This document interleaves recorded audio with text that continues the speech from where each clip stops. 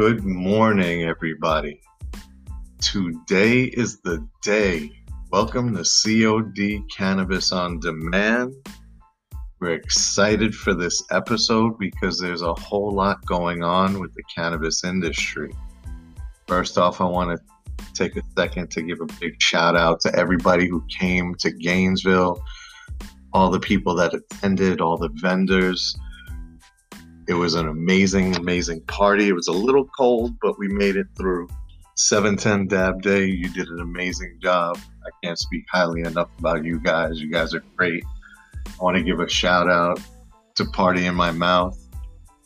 Keep doing what you're doing. Some of the best edibles I've had in a long time. Kush Bros, you guys are cool people. Leaf Life Collections, doing your thing, homie. Big shout out to you. Waxy, I didn't get to see you for as long as I did. We didn't get to chop it up, but I'm sure I'll see you at the next one. OG Lucid, killing the game. Now, on to episode 2. Today is the day. The vote to federally legalize marijuana planned in Congress. Today they will be speaking on, voting on, seeing if we're putting it into play.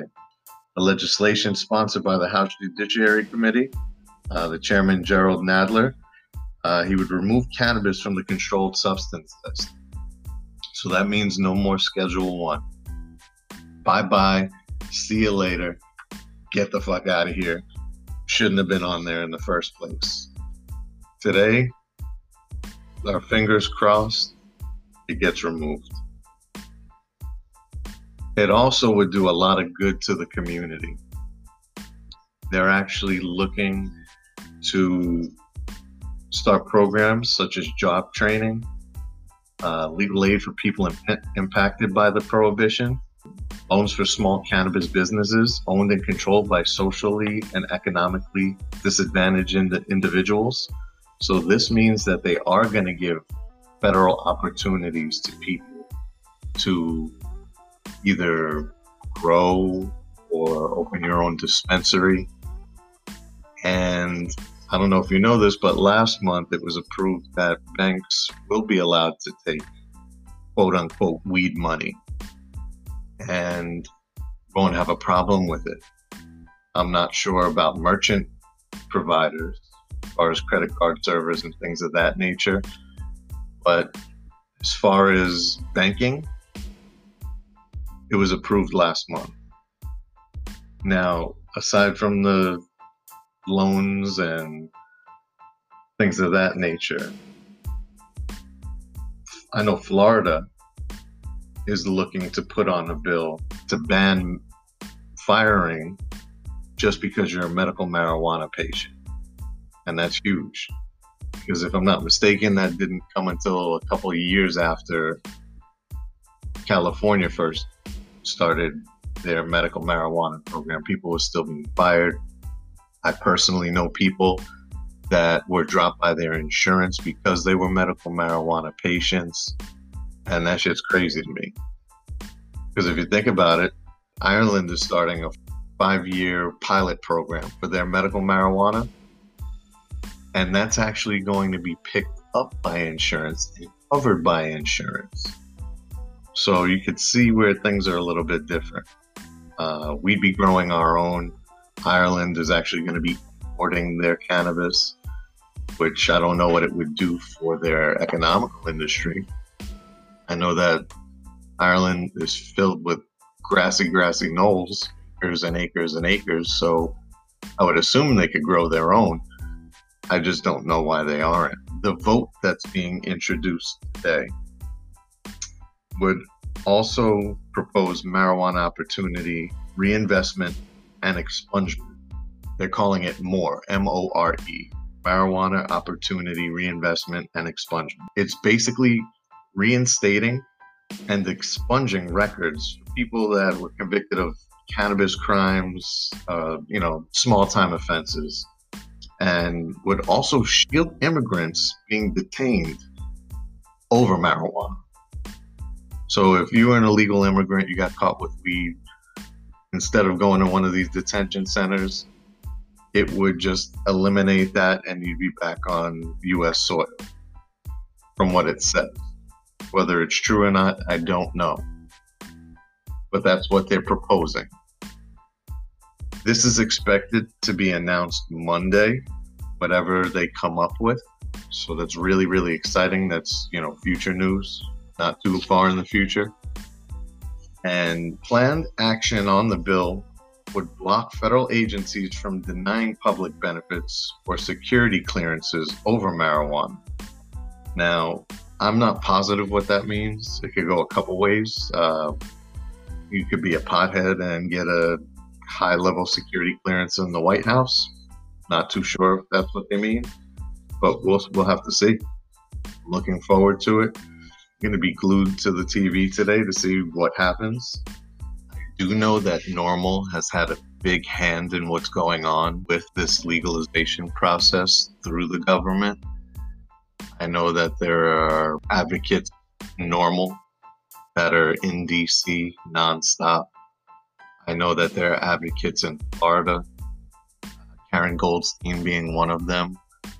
This woman is amazing and works tirelessly to get our little flower approved and regulated like alcohol, 21 and up. And I just want to give a big shout out to Karen. She is at every event. She is at every show. She goes to Tallahassee to fight for you, to fight for me, to fight for everybody, just to make this happen. And if it didn't happen directly with her, I know indirectly she has been a huge asset to what we're looking to accomplish and what we are looking to have as far as laws and regulation and allow us the freedoms that we deserve. So thank you, Karen. Thank you, NORML. And let's keep our fingers crossed, because all it takes is one asshole to fuck it up for everybody. Speaking of assholes, MILF, back at it. We're still at it, I should say. Make It Legal Florida's proposal got enough signatures, or enough preliminary signatures, in order to spark some interest in Florida. They were supposed to get 76,000 verified signatures. I think they got more than 313,000. But these signatures are not verified. If they were to get verified signatures, which I'm assuming they're working on as we speak, and if it passes both of the reviews it needs to pass through, it'll need to get even more signatures. 766,000, maybe just above. But the deadline is February 2020. We cannot let this happen. As much as we want recreational cannabis and to be able to go into a shop and just buy bud and walk out, these people aren't doing it right. Just because the bud that is in your favorite shop or the newest thing on the market might be in your favorite shop and you want to go get it and sit down with your friends and powwow, doesn't mean that works for everybody. As I said in episode 1, there are strains in these dispensaries that do me and my condition no justice. They don't work for it. People want to be able to grow their own flower. Nobody wants it to just be legal. There are patients out there that can't go to a dispensary. They can't get up to go answer the door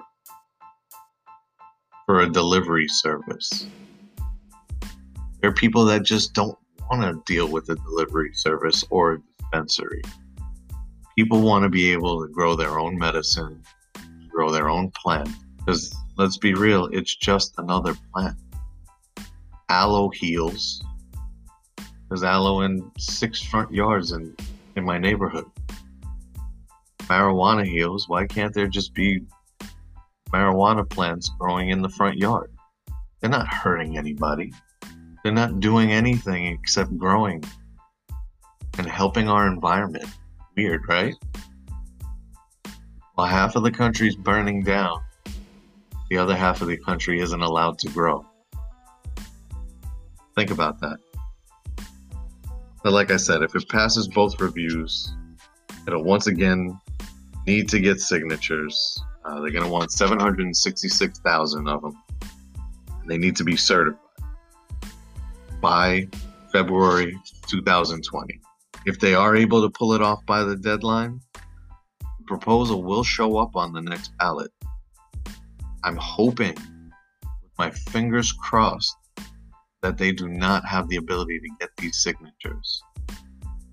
Everybody that runs a smoke shop, owns a convenience store, anybody in the community that smokes, do whatever you can to stop these rich guys from putting their own laws in place that only benefit them. It may help you a little bit, but it's not benefiting you in any way, shape, or form. That being said, guys, don't let it happen. Vote no on MILF if you do see it on a ballot. Thank you for listening. And that's a wrap for episode 2. Enjoy your hump day.